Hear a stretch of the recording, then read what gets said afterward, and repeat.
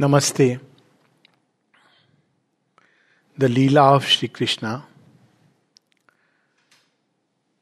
There are two ways of looking at this world, and they belong to two different poles of existence.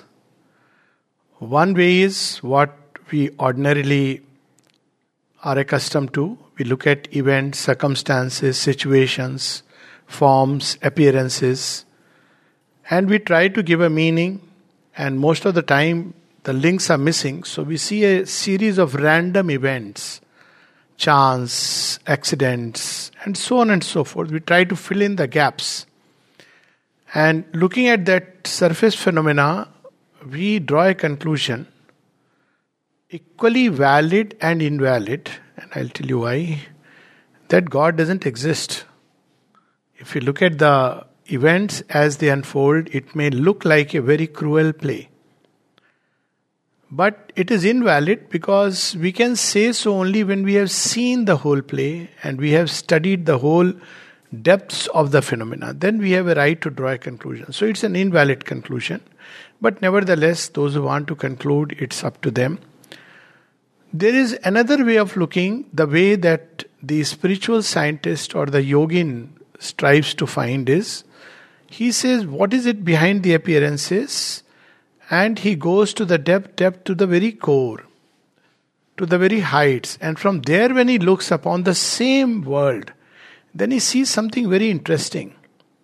And let me start with that wonderful, I use the word two paradigms. So one paradigm is a bottom-up view. So if you see this paradigm, God is a creation or invention of the human mind. It needs a comfort, so it has invented something called God, and it has endowed with certain beliefs, and that way it tries to explain things. But Shri Krishna explains this creation as the mystic Aswath tree, whose roots are above, plunged above, and the branches are down below. So it's a top-down view. So at the core of creation, at the root, at the origin, there is a supreme consciousness, a superconscious state, all-knowing, all blissful, all capable, all powerful. And it is that which is slowly, this whole universe has come out of that, and is slowly percolating every branch, leaf, and flowers. So these are two different ways of looking at it. From a spiritual perspective, there are two ways people have tried to understand this universe. Now I'm leaving aside the material perspective. One is where we look at this world, we don't understand it, but we have had a contact with the divine. Or we have had a contact with something which is different from this world. We may not understand even that. We may use the word shunyam, we may use the word nothingness, but when we look at this world from that first initial standpoint, this looks like a terrible game, even from that point. And it is declared as illusion, a maya. But maya has a different meaning altogether. But if we use the word at all, we may say avidyamai maya. Avidyamai maya, avidya, ignorance, it has covered up the truth. So it is avidyamai. It shows everything as separate, distinct. Now, what happens here is that an individual tears off the veil of his own ego within his consciousness and he is liberated. But he has not torn the veil of the cosmos. So while he is liberated, the world still looks very much the same. So he doesn't understand creation, and so he sees through the veil of the avidya maya. It's still a vision of multiplicity. But there is another step to be taken, which we find in Indian thought, Indian spiritual experience. When you tear the veil of the cosmos, beautifully it is said, "Ghungat ka pat kholari tohe piya milenge." And then when you tear that veil of Vidyamai Maya, then you discover that behind this universe there is a play of oneness. There is only one force which is all around in this cosmos creation. There are no two. But this also does not explain the play. You discover Ekameva Dvityam. But why has he created all this? Still to the surface experience, things are painful. Why would he let loose all this energy, tremendous power when you look at this material universe? It's amazing, daunting. Why would he do it? And therein comes yet another, a more complete understanding of God and creation, and that is what is called as Leela. Leela. He has made it for the sake of Leela. So, in a nutshell, what is Leela? Before we get into the Shri Krishna Leela, Leela is that this creation is an objectivization of the Lord. It is He who is manifesting Himself. So we may say, well, it is His manifestation. This doesn't look like that. He is Satchidanand, but it seems to be the very opposite. And that unanswered question, as we know, Sri Aurobindo answers, that's because we are seeing a half-finished creation. It is still in the making. So whatever we call as evolution is ultimately a manifestation of the one in multiplicity. If you want to put it in a different way, and from there we can enter straight into Shri Krishna Leela, is that the one wanted to become many, but not monotone kind of many, not a uniform many. That would be meaningless. But many where there are multiple aspects which are within him, and each of them discovers that one and plays with the other, knowing the sense of oneness. So this is very well narrated in one of the stories, well-known stories of Shri Krishna in the Bhagavad, Srimad Bhagavat. And the story goes that once Sri Krishna is playing with Gwal-Bal, and all of them are treating him like an ordinary, at their levels. So they put, Shri Krishna is known for this wonderful playfulness. He comes, plays, gets down to the level of whoever is playing with him. If you want to play with him like Gwal-Bal, he will play the murli, run around, do all kinds of tricks. But if you want to play him the way Duryodhan plays, or Bhishma plays, he says, okay, I'll come in the Chakradhari Roop. So Krishna is known for that. So when he's playing with them, they are having fun with Sri Krishna, they are doing mischief, and even speaking to him as if to a very casual friend. Hi, how do you do? So Brahma is a bit perplexed and a bit angry. He knows this much, that Sri Krishna is divine, who is incarnated. So how can they talk to divine Krishna like this? So what he does is, in one of the moments when Shri Krishna is absorbed in his flute playing, Brahma comes and steals all the cows, gopi, and keeps them in Brahmalok. He hides them. And then when he comes back to see the fun, he sees that they are again there. All of them are there. Then he is a bit confused. So he says, where have they come from? Then he sees they all go to their home. They are all same way they are operating. Then he says, something is amiss. Maybe Krishna has played a trick and brought them back. So he goes back to the Brahmalok. He sees all of them are there also.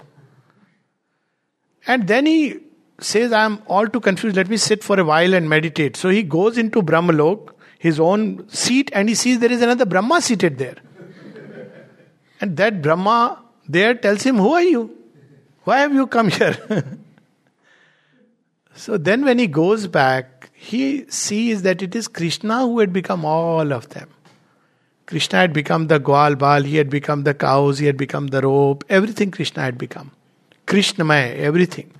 Then the veil of ignorance is gone from his eyes, and he realizes that this entire world is nothing else but the one divine playing with himself. This is the essence of Krishna Leela. But to understand how this play unfolds, we can understand Shri Krishna Leela at three levels, three different ways. One is the Leela of Shri Krishna as the avatar. He came to do something very concrete, not just, the way it is described. He came to do something very important at a juncture of world history when there is a transition from Dwapar age to Kali age. So he has come at that point of time. This is one way to understand Krishna Leela. Krishna the avatar and what he came to do. The second is Krishna the supreme Purushottama, and what is he doing with the world? What kind of play is it? What is his purpose, if there is any? And the third is the stories of the Bhagavat, which are stories written by seers who had the occult vision. It's not important whether Krishna was actually doing this physically or not. They saw a subtle, occult, profound truth, mystic truth. And they gave this truth in the form of very simple and beautiful stories. So to start with the Krishna Leela as the avatar, we know that he came at a point of time, and he himself declares why he has come. Because the power that had been accumulated in the world, the power of Rajas, it had reached a peak where humanity was unable to handle it. What is today Kim Jong and Putin and all these people were present at that time also as Ashwathamas and all the great Bhurishrava and Jarasandh and Shishupal. And of course, there are plenty within the Indian setting. I don't want to name them. That is there in the Bhavishya Puran, those who want to refer. So all these terrible, gigantic egos were present at that point of time on the earth. And as it is said, the earth becomes very heavy. Heavy meaning thereby, because the collective consciousness is so much dense, so thick, that it's very difficult for individuals to evolve further, because there is a correspondence between the individual and the collectivity. You cannot just isolate yourself from what's happening around in the world. So Sri Krishna comes for Bhubhar Haran. He makes sure 3 major kingdoms, Yaduvansh, Magad and Kuru. These were the 3 major kingdoms. And Magad was completely ruled by we know, Asuric king Jarasandh. He eliminates him before the war. And Mathura, of course, is a minor thing, more or less aligned to Hastinapur. Kansa, Shishupal, all these are eliminated. And all these arrogant Kshatriyas. See, the first thing we understand is, in this particular story, Shri Krishna Leela as the avatar, is that our collective consciousness has an effect on the individuals. And how Krishna liberates the individual consciousness from this grip of the collectivity, that is also very interesting. Take for example, Krishna killed Kansa. He is divine. From his birth he is manifesting divinity. When he is born, this of course is a symbolic story, but to put it in that way, that all that the prison bars open, all fall asleep, Yamuna is in spate, trying to touch the feet of the Lord. All of them are beautiful symbolic story, but we'll come to it a little in a moment. And then all the demons, Keshi, Aghasur, Putna, all of them, Krishna is a child's play. Could Kansa would have stayed had Krishna wanted as a child to finish him? He should have just waited for the next morning.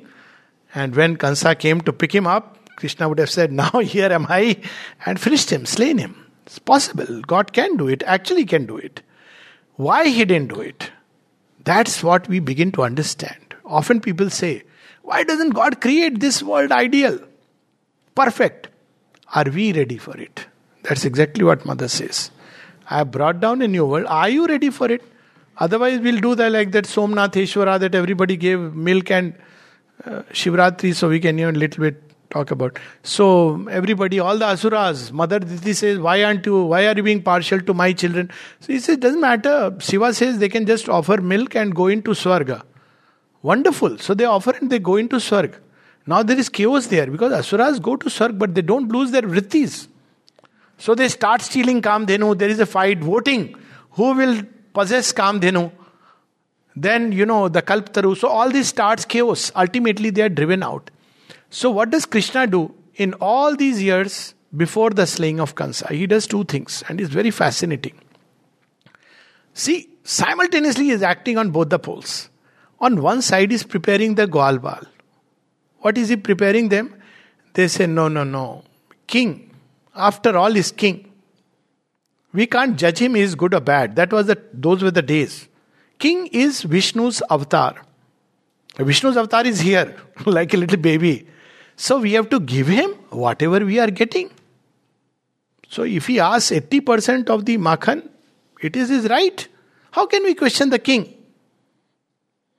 So there is a little story about it that Durvasa once comes to give a talk on that hilak Govardhan. So people ask him, sir, please tell us, when will we get rid of Kansa? And Durvasa looks into Krishna, is little baby that time. So they believe that no, you should give to Kansa. So Durvasa looks into Krishna and says, shall I tell you a secret? See, Krishna says, you must say whatever you want to say. They will understand what I want them to understand. So Durvasa ends up blurting out that, when a child lifts up Govardhan, you should know that Kansa's reign is going to come to an end. So he has gone and gone away. Now, there are different groups. One group says, basically wanted to say, cool, don't, it's never going to happen. How can a child ever lift up? This was a decent way of saying, forget about ever Kansa's reign coming to an end. Materialist. Then there were others who said, in heaven you can do it. Child can lift up Govardhan. In heaven, I believe it's possible. Meaning thereby, there is a post-mortem possibility. When you die, you will go to Vaikuntha or Golok. There is no Kansa. And third were supposed to be Sri Aurobindo's devotees. So one of the child tells, mother, lockdown is starting. I am not going to school from tomorrow. Why? See, he said, no, one child will lift Govardhan. I'll do exercises. Maybe I am that child. Krishna is smiling. So what does Krishna teach in Vrindavan? He first lesson, often we people, hear about socialism and it has come, if you read the books, socialism has come as a concept from there, democracy from here. Blindness. And we have just absorbed it, hypnotized by this entire Western paradigm which we have just taken. The first lesson of democracy comes from Lord Rama. Ganika, Jamil, Gyad, Geed, Gajad, Khaltari Kana. Even they have a say. And that say is binding even on the king, most powerful king. And the first lesson of socialism you get from Krishna. How does he teach socialism? He was, he didn't believe in lectures. Though we are talking on Sri Krishna, but Sri Krishna teaches everything through his heart-disturbing smile that had to come. He simply smiles. You have to interpret what that smile is. What is going to happen now? Is he going to dance or is it going to be Kurukshetra? You don't know. He teaches through his smile. So he smiles and all the Gwal Bal run to get the chika. What is it called? These are wonderful words. They get the matkas, the pots in which makhan is kept. This can be seen also from a Vedic perspective. But anyways, just the lesson. So they break it. What does Krishna teach them? He's not teaching them theft. He's not teaching them theft. He's teaching them everything belongs to all. So, share it. But Krishna goes one step further. He's a true leader. Even as a child, he lets everybody share it. At the end, he says, let me also have it, and puts it on his mouth. So what is the result of that? When people they catch Krishna. This is the sign of a true leader. A leader takes responsibility. He doesn't push people into and then says, no, I am clean. I am Mr. Clean. So in Kurukshetra also he will do the same thing. Krishna breaks his promises in Kurukshetra because dharma is more important. You see, it's amazing. Because he's the leader. He has come as the leader of the march of mankind, Lok Sangrahart. And he starts leading them by example. So they've learned, because one of them will become a king next after Kansa is gone. Kansa is a long foregone conclusion. But he has to prepare them. When one of them succeeds to the throne, he must understand the deep socialistic value, but a divine socialism, not the socialism that we understand today. So all belongs to all, but because it is Krishna's. That's how they take it. So he prepares them. Then again he has to drive them. A king should not be afraid of anything. Such should be his sense of justice. Not even of the gods. He must do what is right for the praja. So all these people are praying to Indra. So one day Krishna says, why are you praying to him? No, we are afraid, he will otherwise send thunderstorms. Afraid? How can a person who is afraid ever be ready and capable of being on the throne or having a kingdom? So he tells them, why are you afraid? Oh, he will do this, he will do that. He says, no, that's no reason to pray. Pray, Govardhan. See, he is giving you so much matter, material world, earth.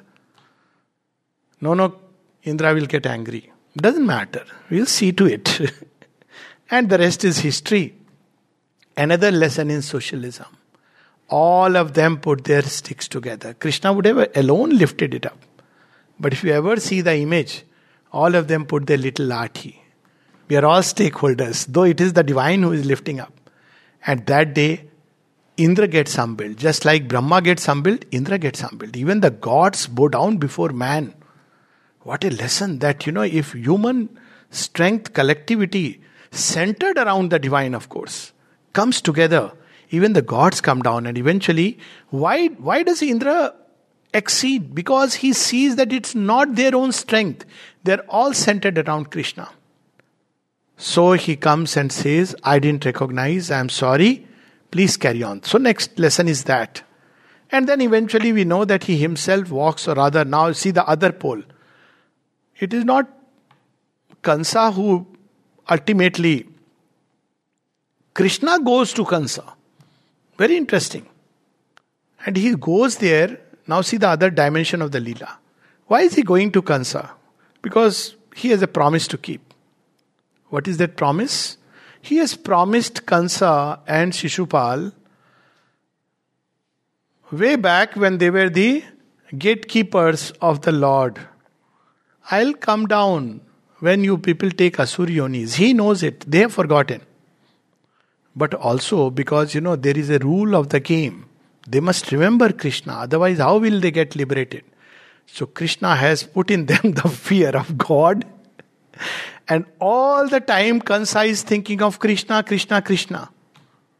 At the end of Bhagavad, there is a very interesting story. All these Gwalbal say, we understand that you liberated this, that. Why did you free Krishna? Why did you give Kansa? Why did you give moksha?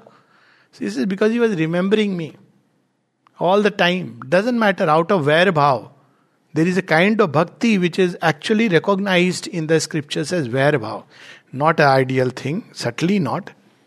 But look at the beauty of God's name. Often people ask, how should we take God's name? Take it any which way. Effect will be the same. When you take a capsule, you may put some people, touch their nose and as if what they are taking poison or something. Some people take it happily. Some people want to read all that is written there. Capsule will have the same effect. When you take God's name, you will get liberation. Doesn't matter which way you take. So he is working on Kansa also. He is making him full of Krishna, but in a strange way. You see, the atheist who is ever busy denying God, take it in writing that his days are numbered in the sense that God is drawing close to him. If he is indifferent, that is a dangerous state. If somebody is indifferent, doesn't matter. That is a little... Atheist has applied his mind, does God exist? He is busy proving that God doesn't exist. That fellow has some hope. So Kansa also has hope. What a wonderful story that we find in it. So there is this Leela of Krishna where he prepares the people and then the throne, and then he teaches that lesson. After Kansa is killed, he doesn't take the throne but give it to the rightful person. He is that map of justice. So this is one aspect of Krishna, and then subsequently in the battlefield of Kurukshetra, he has come to establish the reign of Dharma. All this is doing as a avatar. This is just the avatar Leela, though we are touching upon some of the couple of legends just as part of the whole story. So as an avatar, he establishes, because now we are entering Kali, age of Kali. Sri Krishna is the first one who establishes the nation unit. You see, before that, Rama tried to do it. India was known as Jambudvip. So what did Rama do? He traversed, if you look at Rama's path from all the way from Ayodhya right to Sri Lanka. And he cleared the way, Dandakaranya and all the Rakshasas and Asuras and, the animal kind is tamed. But still that idea of nation is not there. It is still very much... tribes are there and people are there. They are still kingdoms. But Krishna has come to establish a larger unit. That's why in the Gita we see, it starts with this idea where Arjuna says, what will happen to Kul? Kul, family. This was the biggest unit for an individual and the kingdom. The Kul came from, that was the biggest unit. They could have sandhi between kingdoms, but not. So Krishna, what does he do? He removes all these arrogant, egoistic heads of kings and installs the right and justful higher to the throne, which is Yudhishthira. But before doing that, because Krishna believes in justice and dharma, he gives a chance to Karna. People have this great misconception that, Krishna was trying to win Karna on that side. Krishna knew very well, 100 Karnas won't stand. Even Bhishma knew it. He said, doesn't matter which side I fight. Wherever there is Krishna, there will be the victory. Because Bhishma was a Karmi Yogi. But he gives a chance to Karna that, look here, I know you are an angel who is a fallen angel. I give you a chance and you will become the king. He says it not to entice him, but because he knows that if he takes to the side of Pandavas, he is the rightful heir. That is Sri Krishna. And then, of course, the rest is history. The war takes place. What was the result of the war? There are people, WhatsApp University, so much bloodshed. It was to create a shock in the mind of the race that war is not good. This is a horrible way to teach mankind. That's not what Krishna intended. War was thrust. Last minute he tried to avoid the war. If anybody tried to avoid the war, anyone, it was Sri Krishna. And till the last minute he's saying 5 villages is all I ask and they will agree. But then war was thrust upon him. And then Sri Aurobindo writes, Sri Krishna saved India in the great battlefield of Kurukshetra. How was India saved?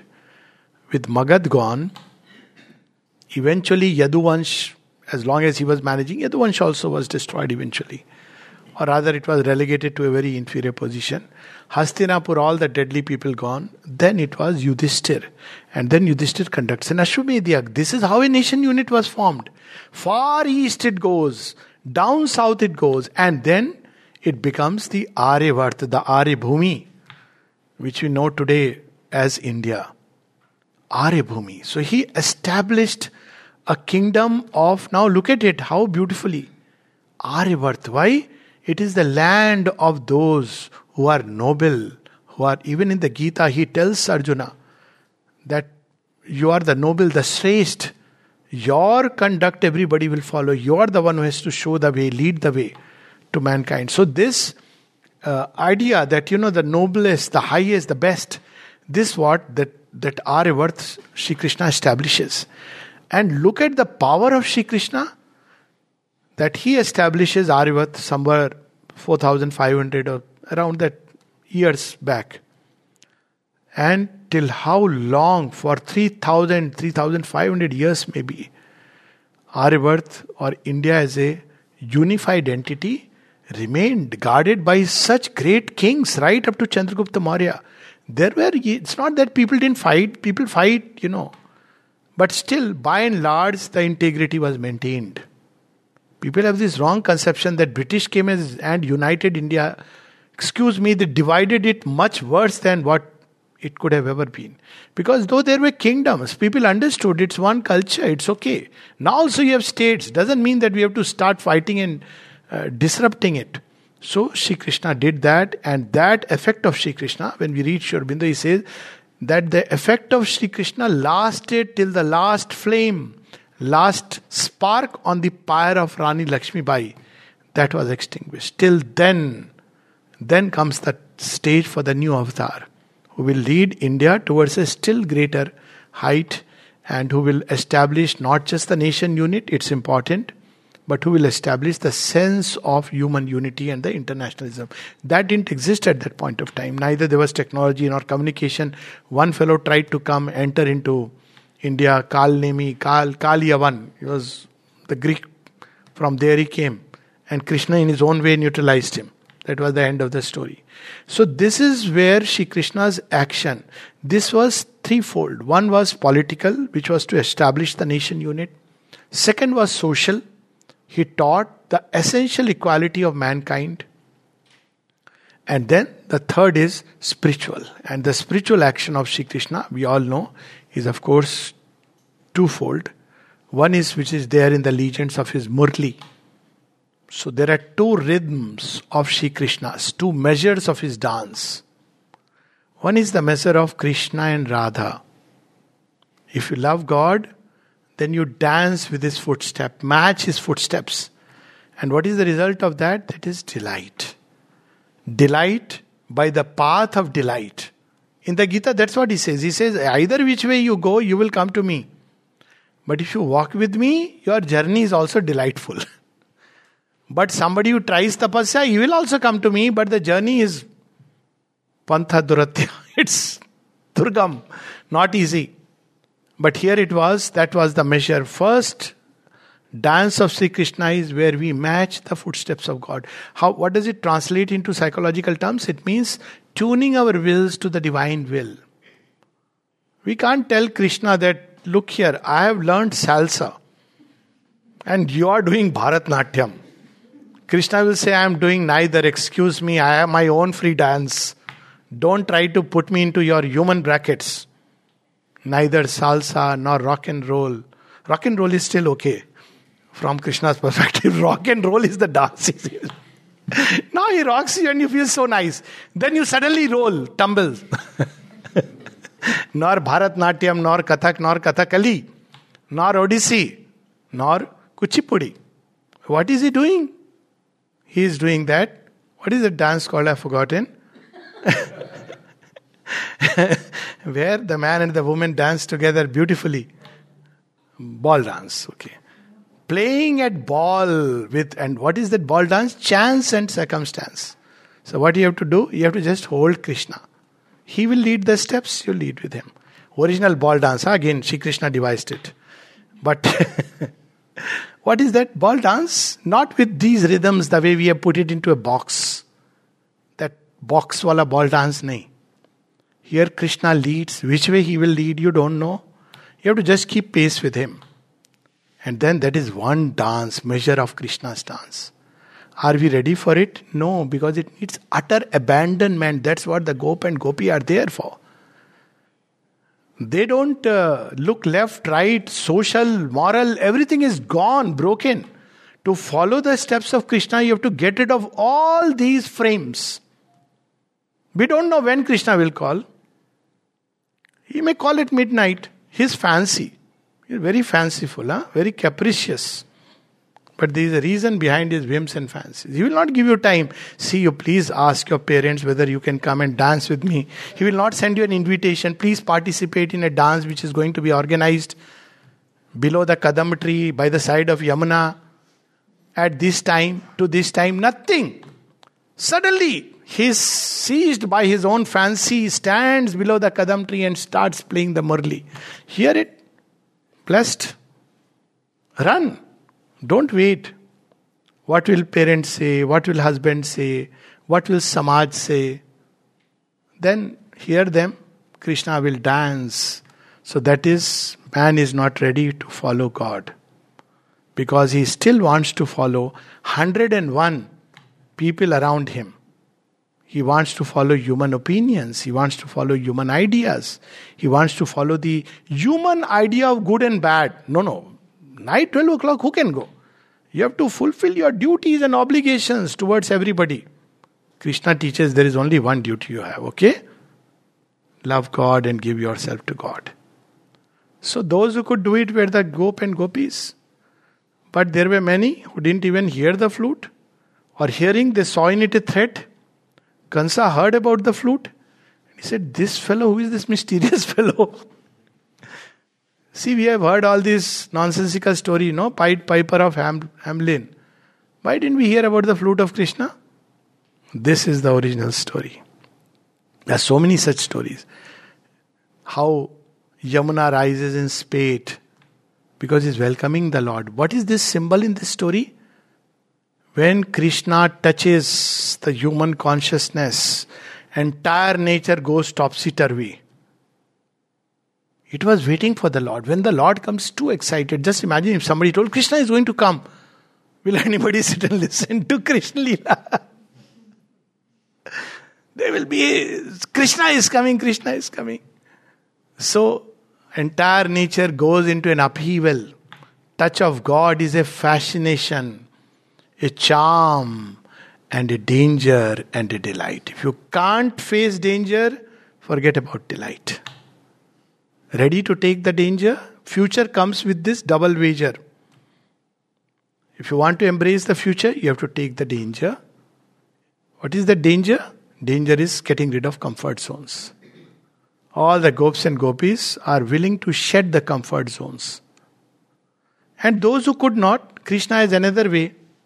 He has taken an attendance in his mind. Who were those who didn't come? Okay, fine. So then what he does, in a day or two, again, seen at same Yamuna, same Kadamba tree. The difference is, now it is daytime, and Krishna is quietly hiding on top of the tree. And all the gopis go to take a bath, leaving the robe aside, thinking no one is watching. Can there ever be a place where nobody is watching? God is always watching. And what does he do? He quietly steals the clothes.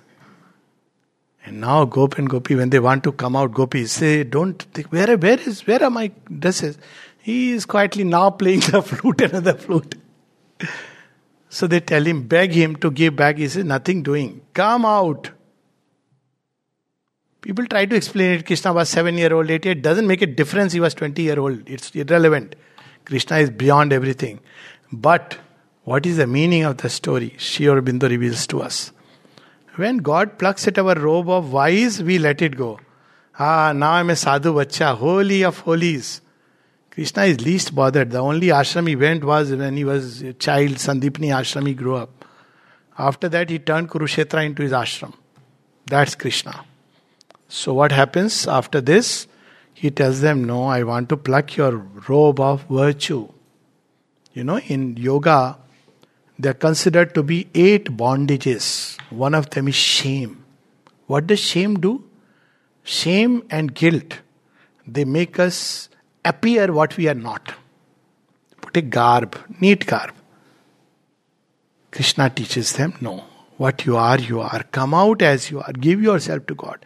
Don't look like a sadhu bacha. I have nothing to do with sadhu bachas. I want you just as you are. Don't be afraid. That's what he teaches even in the Gita. Aham tva sarva papebhyo mokshishami ma sucha. Come out as you are, and I'll take you, accept you, receive you, join you to my dance, and you will have the delight ever after. They are also blessed who are letting go of they couldn't hear the midnight call, but they were fortunate enough that they shed the attires. But there are some gigantic egos who says Krishna is God. They try to bind Krishna. Who is that fellow last who tried it? When people try to put God into mental concepts, be careful.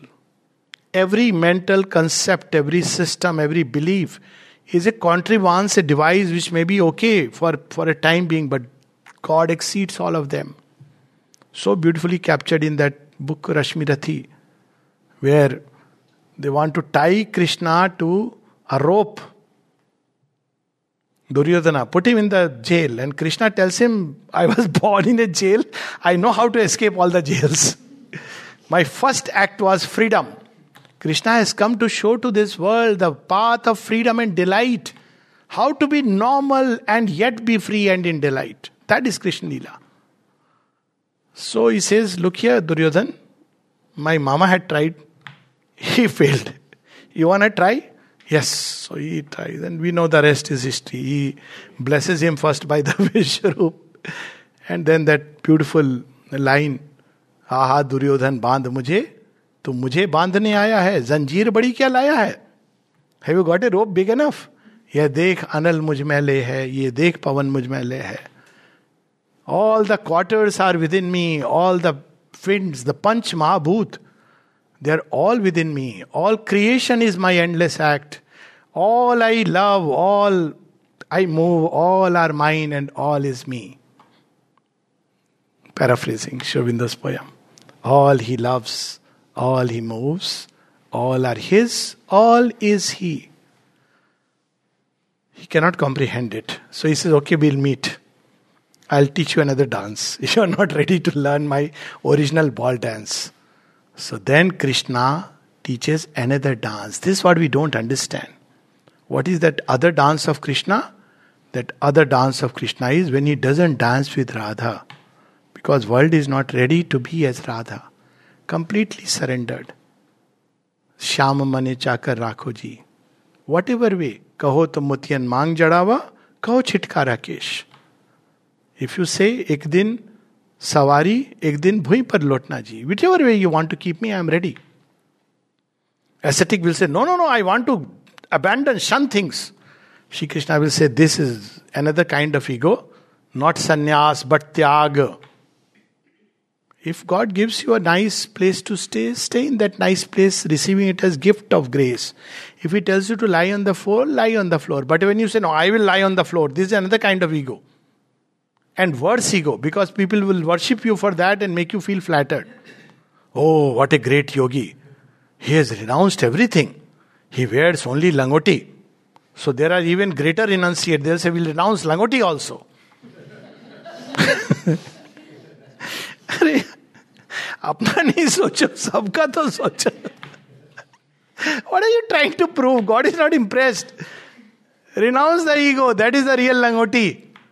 The ego of a sannyasi, ego of a yogi, all that he plucks away. So he tells Duryodhana, we will meet, I'll teach you the dance. You don't know how to dance. So what is that dance? It is the dance of Krishna and Kali. Two are the measures of the cosmic dance. Always we hear the tread of Kali's feet. What does she do? Kali is on the battlefield of Kurukshetra. She is Draupadi. She is an incarnation of Kali. She has come to help Krishna in the work, in the mission impossible. Radha is in the background. That is the ultimate truth of Krishna's dance. But now she dances, and what does she say? Bring me the blood of the arrogant Kshatriyas. Bring me the blood of Dushasan, representing the worst. So Krishna says, yes, I remember my original promise. What is that original promise? Yada yada hi dharmasya glani bhavati bharata abhyuthanam adharmasya tadatmanasya jamaham paritranaya sadhunam vinashaya cha dushkritam dharma sansthapanarthaya sambhavami yuge yuge. I will break the forces of downward gravitation. So it is not just vinashaya cha dushkritam is evildoers. The tendencies, that's what he destroys. And sometimes the human representatives have to be destroyed. And after the dance of Kali clears the Kurukshetra, it becomes Dharmashetra. Dharmashetra, Kurukshetra. See, it's a very touching story at the end of this.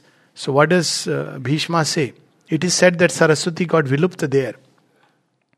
Bhishma says, give me water. That story is often passed off as, see, Arjuna understood and Duryodhana didn't. Duryodhana didn't understand, it's an understood thing. But Arjuna, he says, no, I don't want that water. Arjuna, you get me the water. He gets the hint. He thrusts the arrow in the ground, and out of the ground, Ganges appears. It's a very symbolic story, obviously. But right now we are on Krishna Leela.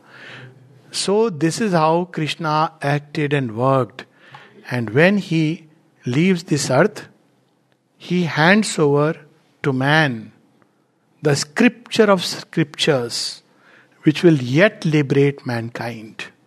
It is the gospel for the entire passage through Kali Yuga towards a greater Satyuga. And what is that work? That is the Gita. People say that Gita is the essence of Veda, Vyas, and Upanishad, and there is something in the Gita which is not there in the Vedas and the Upanishads. I know I'm probably saying something which may be taken as blasphemy, but where is the avatarhood? First time, it's hinted, if you want to put it like that, God has become Purush Sukta, you can say this is the original avatar. But first time we see the divine becoming human, not just in a way that all of us are divine become human, not in a general way, but in a special way, assuming the human cloak. This comes in the Srimad Bhagavatam, where we see the divine becoming human as the leader of the human march. This is the avatar. The avatar, when humanity goes through a critical phase of evolution, when it may either collapse into pralaya, because the downward tendencies have become very high, or else liberating itself, enter a narrow gorge and enter into a new possibility, a new creation. That's the time avatar comes, and he is always there. Krishna is inside everybody, veiled by his Yog Maya. But as an avatar, he stands in the forefront of the quest. Leader by example, and what a leader. Sri Aurobindo says, if you have a choice between Krishna unarmed and alone on the battlefield, and on the other side you have the entire army of warriors, choose Krishna. This is called wisdom. Somebody else would say, this is folly. This is the difference between Vidya and Avidya. This is the difference between ignorance and knowledge. Why? How does it matter? Logically, you may have any amount of multiplicity, but the one is the one who has become the many. He'll always be greater than the many. This is the wisdom of Krishna Lila. You combine all the stars at night, all the lamps, all the tube lights, all the fires. It doesn't add up to the sun. Sun is sun. So all the entire army, it's the army of Krishna. That's the interesting part of the story. Because everything belongs to him. Actually, entire army is Krishna's. But Krishna, when you choose Krishna, the one, that makes a difference. So it won't do that, okay, everything is Krishna, choices don't matter. This is precisely what, at the end of the Mahabharata war, we see that everybody is saying, I am the one, I am the one, I am the one. And they go and ask Barbarik. And we know why he killed Barbarik, because, both sides, this idea, Krishna is this side, that side, he knows what he has to do. There were arrogant Kshatriyas even on this side, they also had to go. Drupad was no less arrogant. I mean, if you look at some of these people on this side, so they all had to go. And at the end, when Barbarik is asked, you tell us, who was the greatest warrior? He laughs. Why? He says, the greatest warrior? What do you mean? Yes, I mean Bhima, Arjuna, maybe Karna, though he died, perhaps Abhimanyu. He said, no. There was only one on both sides. I saw Krishna. So this is where we begin to understand the Leela of the Leelamaya. What is the Leela of the Leelamaya? It's very simple, a small little surgery we have to do, but very painful. If we let God do it, He does it with anesthesia. If we love God, then He'll do it with anesthesia. We won't even know where the ego has gone and when it has gone. He does it very nicely because He is keeping us engaged with His love. Chasni. मुझे बेखुदी की तूने बड़ी चासनी चटाई. So we don't realize that how the ego has begun to melt. Makhan. We all carry that Krishna's Makhan in the heart and the mind, but it's so hard, solidified. Love of Krishna melts it. It becomes soft. And then it flows and fills the entire being. If we leave it to God, He melts it away. But otherwise, He gives us the embrace of the wrestler. And that's very painful. If we have the ego, we see multiplicity. We see me, you, this, that. And we know multiplicity brings pain. Always there will be somebody whose sari will be cleaner than your own. That old advertisement of Rin. उसकी साड़ी मेरी साड़ी से ज्यादा सफेद कैसे? Now nobody wears sari. So what will they do in the advertisement? उसका चेहरा fair and lovely. Why can't black be beautiful? Our Krishna is Shyam. Shyam Ra Salona. You see all these, He has broken all the, He knew racism is going to take place. So in India He annihilated racism by saying, okay, I am going to assume the black color. Let those fellows have difference between black and white. Ab God he black के color लेके आए तो. Okay, Neel Varni, whatever. Neela is his, his Abha. But he is Shyam. His partner is Shyama. Shyam is characteristically Samvara. Savla Salona. He said, now you better don't ever get into this Rang Bhed Niti. Because, see, I have adopted this color, which is dreaded by all, and I become. Shiva stained his throat. Krishna took the entire poison, bathed himself in it. He became black, stained black. See, that is the mystery behind Kali's that form, dreaded form. She becomes Kali Karali, plunges into the darkness and assumes that robe. That's why she becomes a merciless killer. She's killing spree. Because that's the only way you can meet out these rebellious forces. But when Kali is restored, she is Parvati, Gauri. See, Gauri and Kali. So we have Krishna, assuming he has to take upon himself all this. So the fairest of the fair, in the true sense, becomes the darkest of the dark. We have love for a boy who is dark and resplendent. A woman is lord of us, naked and fierce. We have seen him amuse on the top of the mountains. We have heard him in the heart of these spheres. Krishna and Shiva are not two, but a single God. This is what Sri Aurobindo explains to us. So this is the part of the Leela. If we have the ego, we cannot understand Krishna, because we will always judge God based on what's happening in my life. What life? Outer life, crust. And those who have the spiritual vision, they say, very good. तेरी तलवार के नीचे मैं नच्चियां करके थैया थैया. Good, you are destroying my ego. They welcome Mother Kali. Take this mund. This is what is creating problem, I know, but I can't get rid of it because all the time I'm busy reading newspaper articles and watching I can't understand what's happening in this world and in my life. Everything is crumbling and tumbling. So Krishna reminds us, Yamuna, it happened to Yamuna, it happened to I'm breaking things. Why you are breaking, sir? Because unless I break them, how will the new emerge? And then when we start living this Leela, we see death is a passage for fools to annoy. There is no death. Where is death? Death is Krishna taking back into himself what he brought out. That is the Virat Roop, Vishwaroop. Arjuna doesn't understand that time. He says, sir, please, your gentler form is better. But what is Krishna showing in that? He's saying, I am the one who is the origin. Everything is coming out of me. By me it is sustained, going back to me. And how can we have this vision in living reality, not just intellectually, when we get rid of the ego or subordinate it at least to God? And what is the best way of subordinating it? That also Sri Krishna has revealed and gone. Best way is Man mana bhav mad bhakta madhyaji ma namaskuru. Don't think of yourself. Those who think of themselves are the worst miserable people. What is happening in my life? Why nobody understands me? Nobody does this. Nobody will understand you. Why should they? They can't even understand themselves. You expect them to understand you. And then you will go to a psychiatrist that he should understand. How will he understand?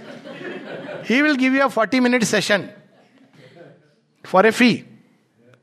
Understanding comes, only one fellow can understand who overstands you.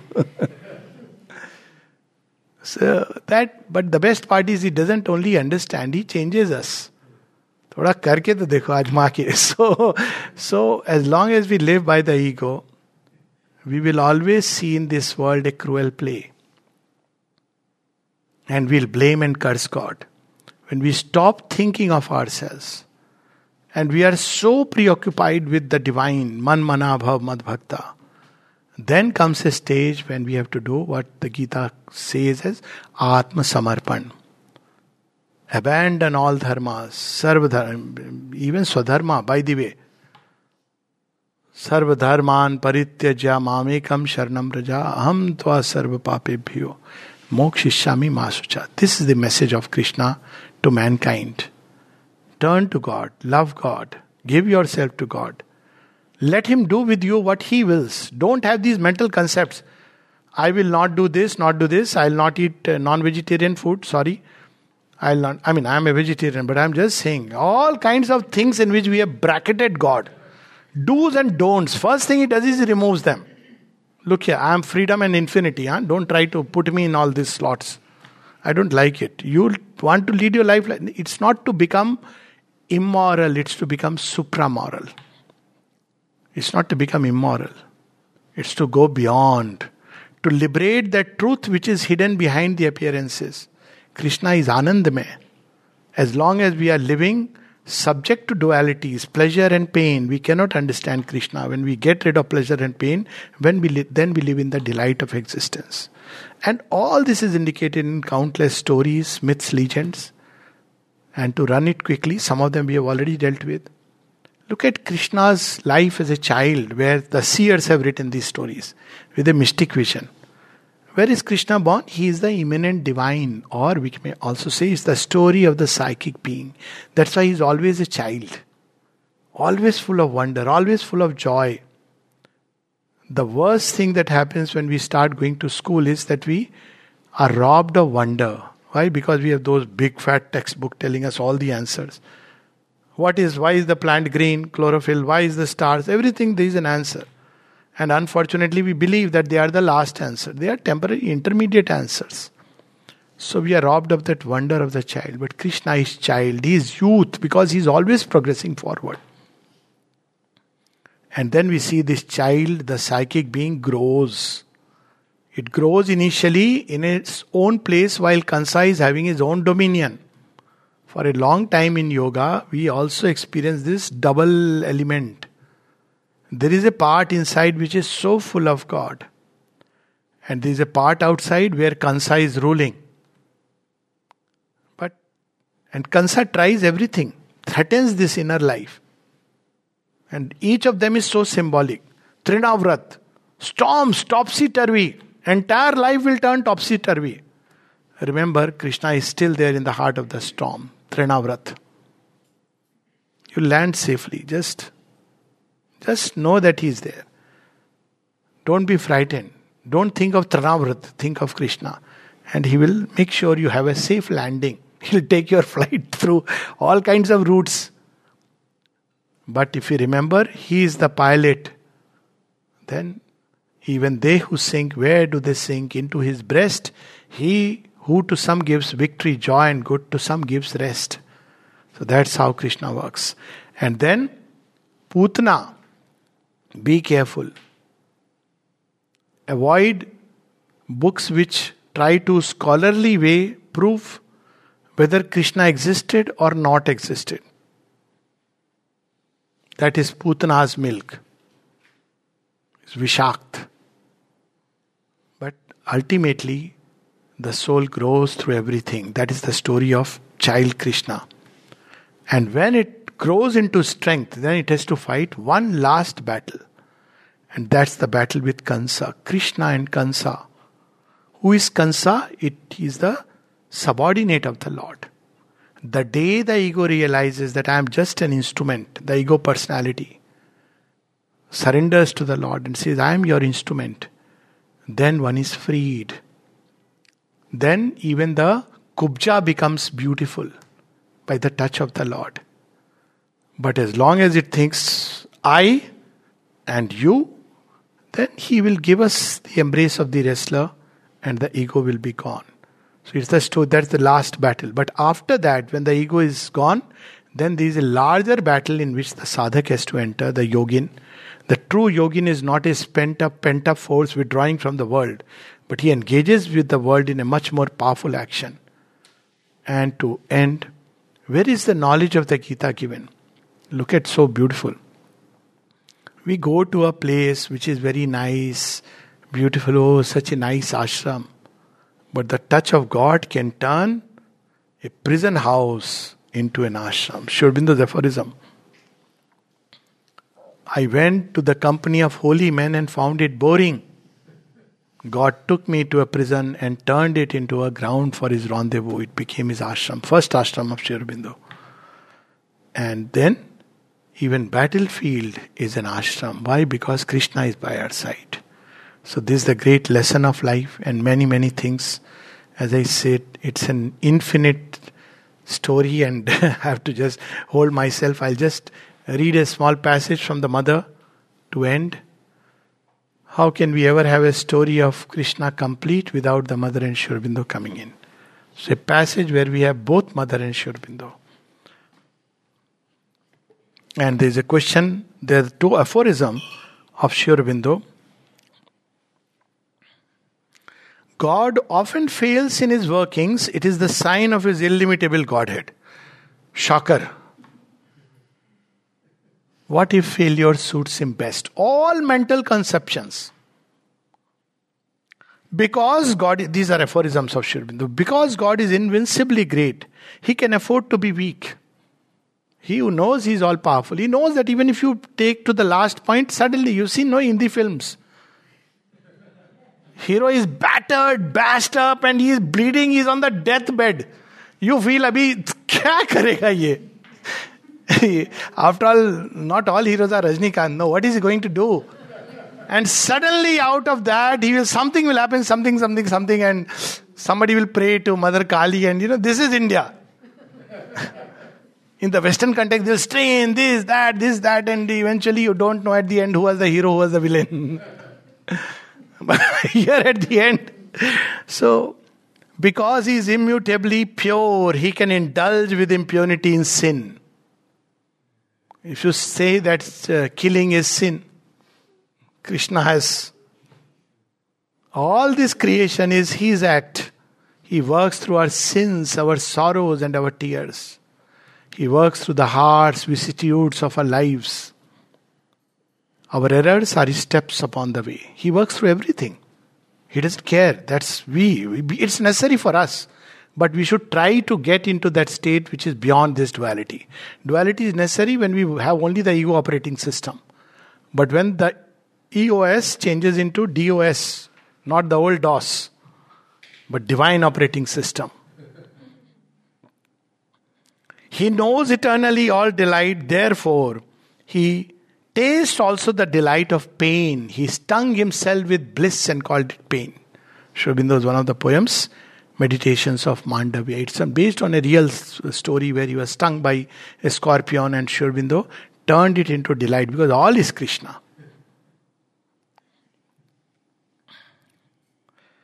He is inalienably wise, therefore he has not devoured himself from folly. The difference is, God plays the fool in season. Man plays the fool in season and out of season. There is a season when you can play the fool, but keeping God in the heart. He says, okay. Because when you pass through a phase of folly, you arrive at a greater wisdom. What is folly? Folly reminds us your wisdom is not wisdom enough. You have not yet entered into the utter infinity of God. So that's what it means. So he plays at that.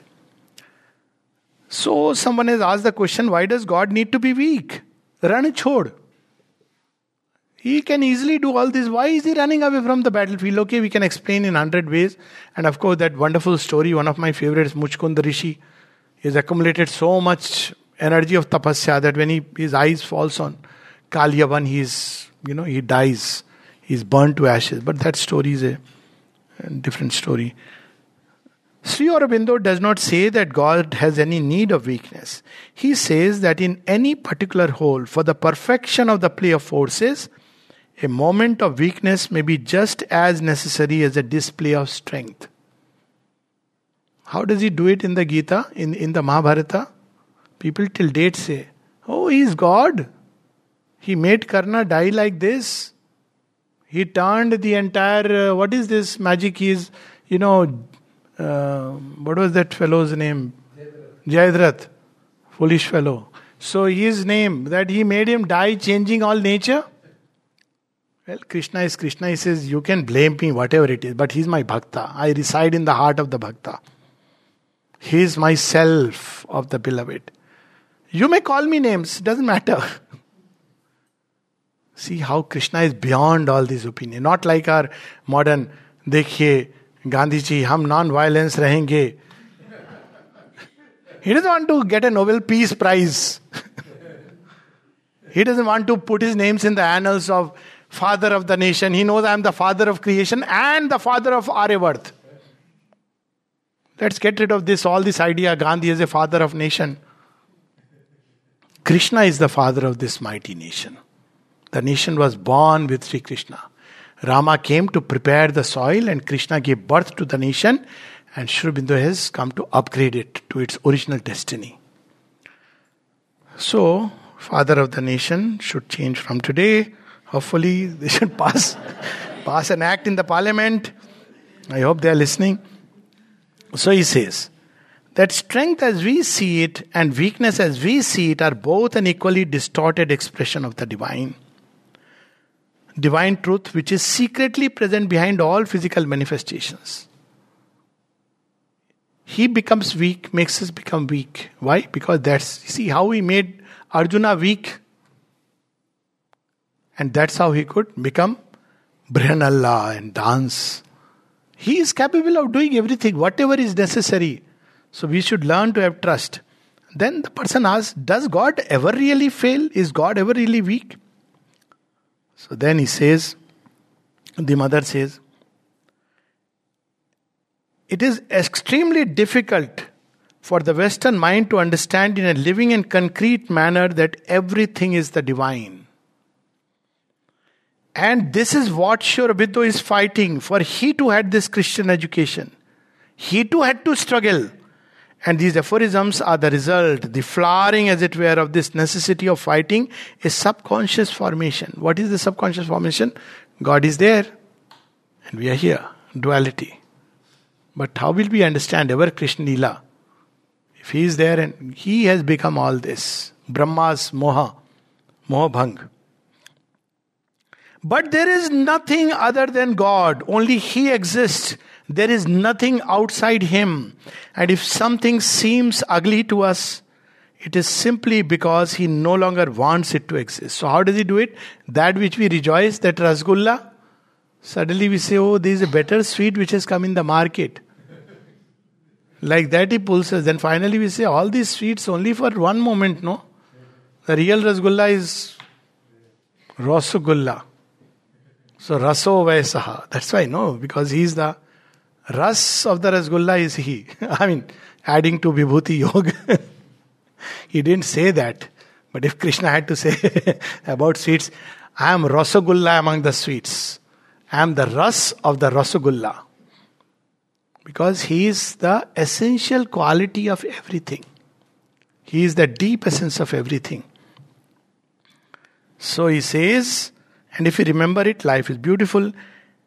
He is preparing the world so that this thing may no longer be manifested. So that the manifestation can move from that state to something else. So Krishna is Lok Sangrahart. These two lines of spiritual thought. One is Shiva, where he takes things away from creation. And the other is where he takes creation on its forward march. Through the lineage of avatars.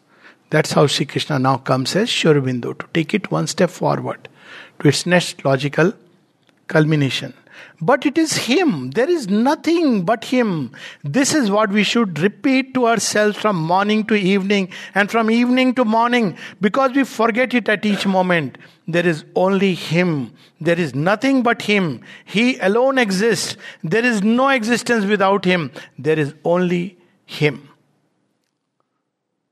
I understand, but they speak of the Leela, the divine play. So he is standing back, as it were. He is not really entirely involved, not really absolutely in the play. That's what people say. Yes, he is. He is totally in it. He himself is the play. We speak of God, but we should remember that there are all these gradations of consciousness. We speak of God and His play. We mean God in His transcendent state, beyond all the levels of matter. And when we speak of the play, we speak of God in His material state. So we say transcendent God is watching and playing in Himself, by Himself, with Himself, His material game. So what is that last stroke of the game? If all is He, a question was asked in Kali Yuga. Is matter also He?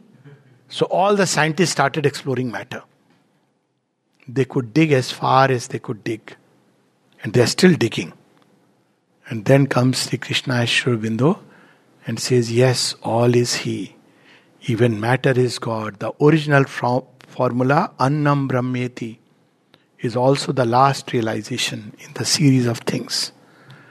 That this matter, this body also is God.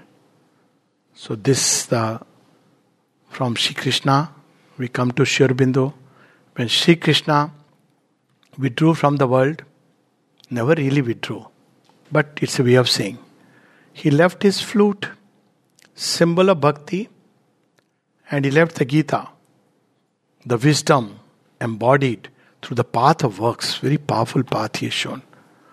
When Sri Krishna, Sri Aurobindo, again seemed to withdraw, it's a way of saying, he placed in our forefront the mother, symbol of the ultimate surrender to the divine, right up to the very material cells of the body. And he placed in our hands Savitri, which is the scripture of scriptures of the future age of mankind. Thank you. I could go on and on, but let the Leela continue. Let the speaker stop.